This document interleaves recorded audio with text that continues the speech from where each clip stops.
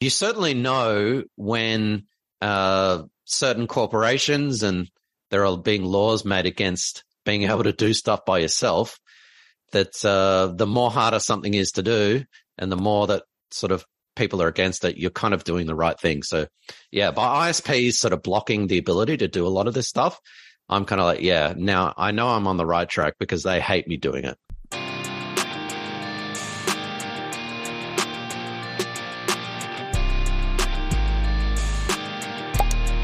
If you enjoyed this podcast, please subscribe, like, and share so we can find others like yourself.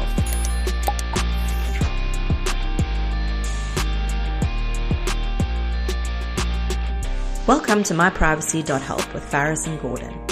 Everything you do online becomes information stored on someone else's computer. We help you reclaim control of your data, your privacy, your life. Hello, everyone. Thank you for joining us for another episode of MyPrivacy.Help. This is Faris, and I'm here once again with Gordon. And today we are going to talk about self-hosting.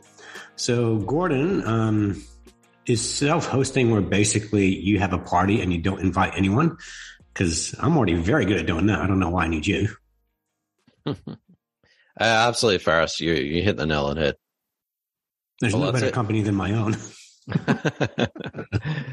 Yes.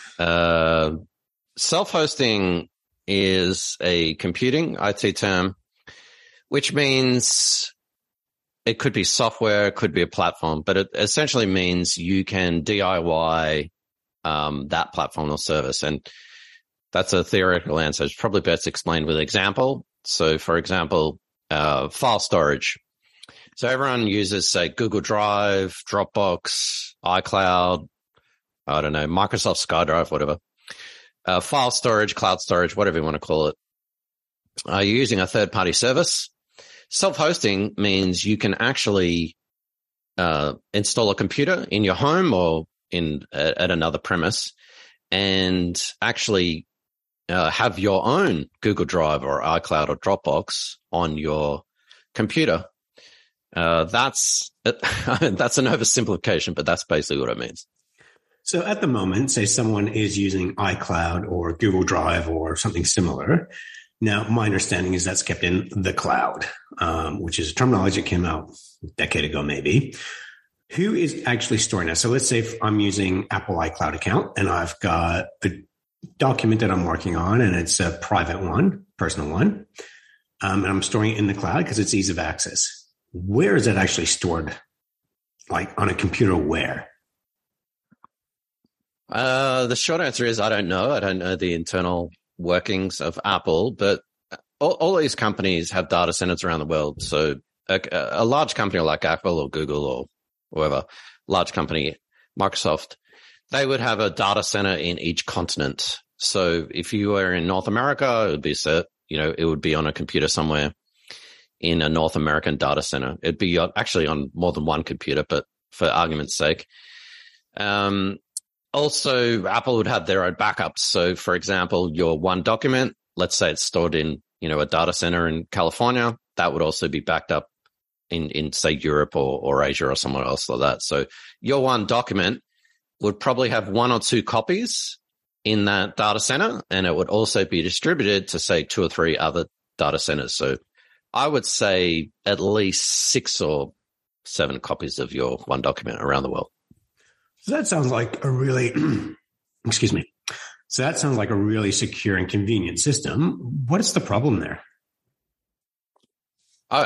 Well, we're going to get into security versus privacy. I wouldn't say it's a secure system, but it's a system that has redundancy. So you want to have multiple copies of your data so that they can be retrieved later. And I'm assuming that a lot of these cloud storage, and I hate the word cloud, by the way. Cloud is a fancy word for someone else's computer. We're uploading this to the cloud. Oh, this is on Dropbox. Okay, well, what does that mean? It means that it's the file that you just uploaded is on someone else's computer. And the word computer is also sort of a little bit problematic as well. Like, what is a computer? Well, we have this notion called servers, and server is just another fancy way for a big computer. So when you upload your document to iCloud, Faris, it's not sitting on an iMac, in a California room somewhere. These are sort of fridge-sized computers that have massive hard drives, multiple CPUs, multiple hard drives, big connectivity and whatnot. But it's a fancy computer. So let's say a server is a fancy computer. And that's basically what the cloud is. The cloud is someone else's server, whether it's in Europe or North America. That's what it is. And usually, not always, but usually those servers are distributed. So you have several copies of your document across several data centers and servers around the world. So before we talk about security, which is another topic for another day, what is the privacy concern there then? Well, the obvious privacy concern is that you are trusting the provider of that service. So whilst I would trust Apple a lot more than, Joe Blow down the street who is offering free cloud storage, you are trusting Apple. And Apple is a big entity. And by the way, I'm not picking on Apple. You could say this for Microsoft, for Dropbox, for Google, whoever. You're trusting that entity, and that entity does have a reputation to protect. So, for example, if Apple did something nefarious or whatever, their reputation would suffer. But you are trusting that Apple is keeping your documents secure. You're also trusting that Apple is not leaking that document to other third parties and advertising. And you're also trusting that Apple has proper privacy and security procedures in place so that, average IT employee can't just sift through all your documents. And that's actually been found in the past to actually happen. There wasn't much security, and essentially employees of not Apple, but other companies have been able to see documents, see passport photos, see all kinds of stuff. So the problem, Faris, as you know, is that you are trusting your data, your privacy to third parties and individuals. You have no idea who has access to your information. So before we talk about what self-hosting is and how it works, what solution would that solve? So privacy is the level of control you have over your data, and especially if we're talking online or data privacy. If you have your document uploaded to iCloud, Dropbox, Google Drive, you have no control over that data. Yes, you can log in, you can see a fancy dashboard, you can download your file, but you have no control over it because you have no control of the server and the service that is being offered. You can't control some employee from, for example, Dropbox, walking up to the server and sticking USB and copying all this stuff. You have no control over that whatsoever. So at the end of the day, the only way to achieve true privacy is to control your data. The only way to control your data is to self-host, or basically you are the cloud server. You are the cloud storage yourself. So when I hear self-hosting, Gordon, my immediate thought is I need to set up a space in my garage where I've got a tower of motherboards and blinking lights and wires everywhere, so I'm in control of my own data. Is that how it's going to look? Yeah, if everyone's watched Silicon Valley, you know how they have all those Bitcoin miners, I think, in the garage. Yeah. No, so there are different, and this is, I'll try not to be too technical, so please stop me. But as I mentioned before, a server is a fancy word for a computer. A computer could be anything from $1 million massive computer the size of a fridge, with multiple hard drives and CPUs, all the way down to you can buy these $20 what are called Raspberry Pis, $20, $30. They're tiny. They run really small hard drive CPUs. You can put them, they're Wi-Fi enabled. You can put them behind a pot plant in your house if you wanted to. So a server is just a fancy way for a computer. However, most people, if they're self-hosting, you could put it in your garage, Faris. You could put it in the desk, underneath you. It's just a PC, a regular PC. It's got a hard drive, a network. It's got CPU. And the beauty of self-hosting is you can do it fairly cheaply, if not for free, by using a super old computer, installing it, with an operating system called Linux and connect it to the internet, and away you go. So that's what a server could be. So if I'm understanding this correctly, let's just take the analogy of a bank, and you have, your private little vaults in a bank. Deposit box. Is that what they're called? I'm struggling on the name now. Deposit box. So let's say in the deposit box, you want to keep stuff like your passport, your will, your birth certificate. Now, I know a lot of us keep this stuff online because you have to access it, and that's easy. You take a photo of it, you take a scan of it, you access it, you put it in the cloud. The problem is, if it's in the cloud, as you say, it's on someone else's computer, that can get hacked. And this is something that you've enlightened me to, is a lot of these huge corporations get hacked on a regular basis. And when we say regular, we mean like, what was it, every 10 minutes or something. Whereas, all right, that's type of information. I'm like, this is not something I want on someone else's computer. So I'm going to take this stuff and put it in my own private vault.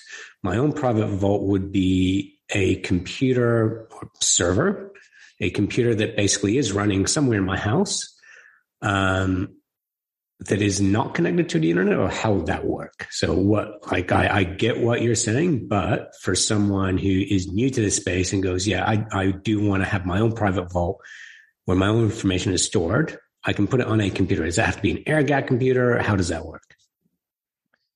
Yeah, and what you mentioned about people being hacked all the time, people can go to cyware, as in cyware.com, and that's a informational database on all the latest hacks and security breaches. Just type in whatever service you're using right now, whether it's Dropbox, Zoom, iCloud, Google Drive, and just see the amount of hacks and incidents that are there. It's actually quite scary. Yeah. So let's use this word computer or server synonymously. We call it a server because it provides services. So those services, as you mentioned, could be file storage, cloud storage, email, website, VPN, whatever. But a server is a computer. And so that server, Faris, could be just a desktop, an old desktop that you've got lying around. It has to be connected to the internet. Can't be air-gapped, because how would you be able to access it?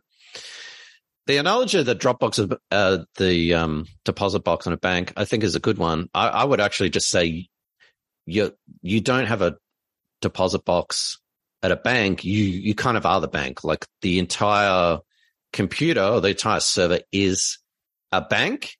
Each individual deposit box is like a different service. So one might be email, one might be file storage, another one might be VPN, another one might be website. That's probably the analogy that I would use. And a lot of people just have, that old computer sitting, by their router, wherever their Wi-Fi router is, just plugged into that. And so it doesn't take up any extra space. It doesn't cost you really anything. These computers are fairly low powered. So it's a pretty cheap and efficient way to do it. So someone like me, where I don't have the experience of an employee or the infrastructure at Apple and Microsoft, wouldn't I be more vulnerable to hacking, though, if I'm managing my own data, if I'm self-hosting? Yes and no.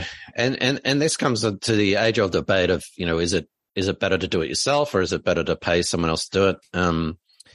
I do it, and that's not to be arrogant, but I kind of know what I'm doing. And that is a real risk. It's a real security risk. At, say, for example, Dropbox, they've probably got an entire IT department looking at security issues and looking at, people hacking in. And one of my previous jobs was to work for one of Australia's largest banks. And every day, almost every second, there was someone trying to hack into the network. And you could see it. You could see it in this list of the firewall log of people trying to hack in. Two answers to that. One answer is Dropbox, iCloud, Google Drive. They're a huge target. So, of course, that's the jackpot if you're able to hack into them. So you'd be a smaller target and you're not advertising your own, products and services. So you're flying under the radar. But flying under the radar isn't the ultimate security once someone finds out who you are. But secondly, if you set up the system properly, no, you are not at risk of hacking. So you've got a firewall, you've got an operating system. It's not Microsoft Windows, which is Swiss cheese.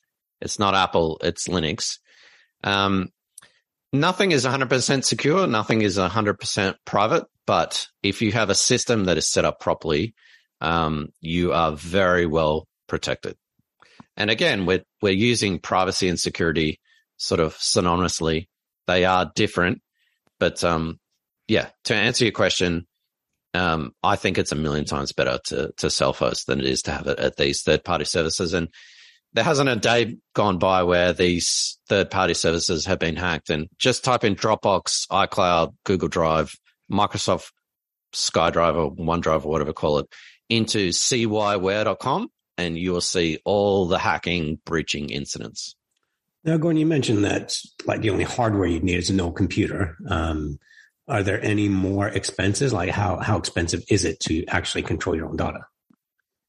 So it depends on the hardware space. So what you need is an old computer, an old PC. Well, not an old one, a PC, a computer, say in the last 5 years, will be able to handle it. It's got to be connected to the internet. So you need a cable from that computer to your router. The software is all free and open source, which will be definitely another episode on open source. And there's no real cost for us because you're probably already paying for your internet connection anyway. So there's no extra cost with that. There's no real electricity cost adding a low-powered PC to that.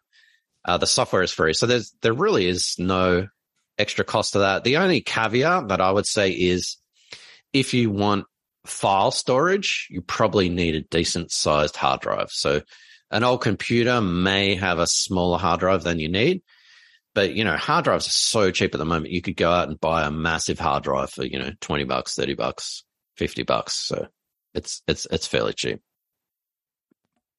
And Gordon, I am one of those guys who doesn't mind paying professionals to do the job for me. So is this something MyPrivacy.Help can help me with?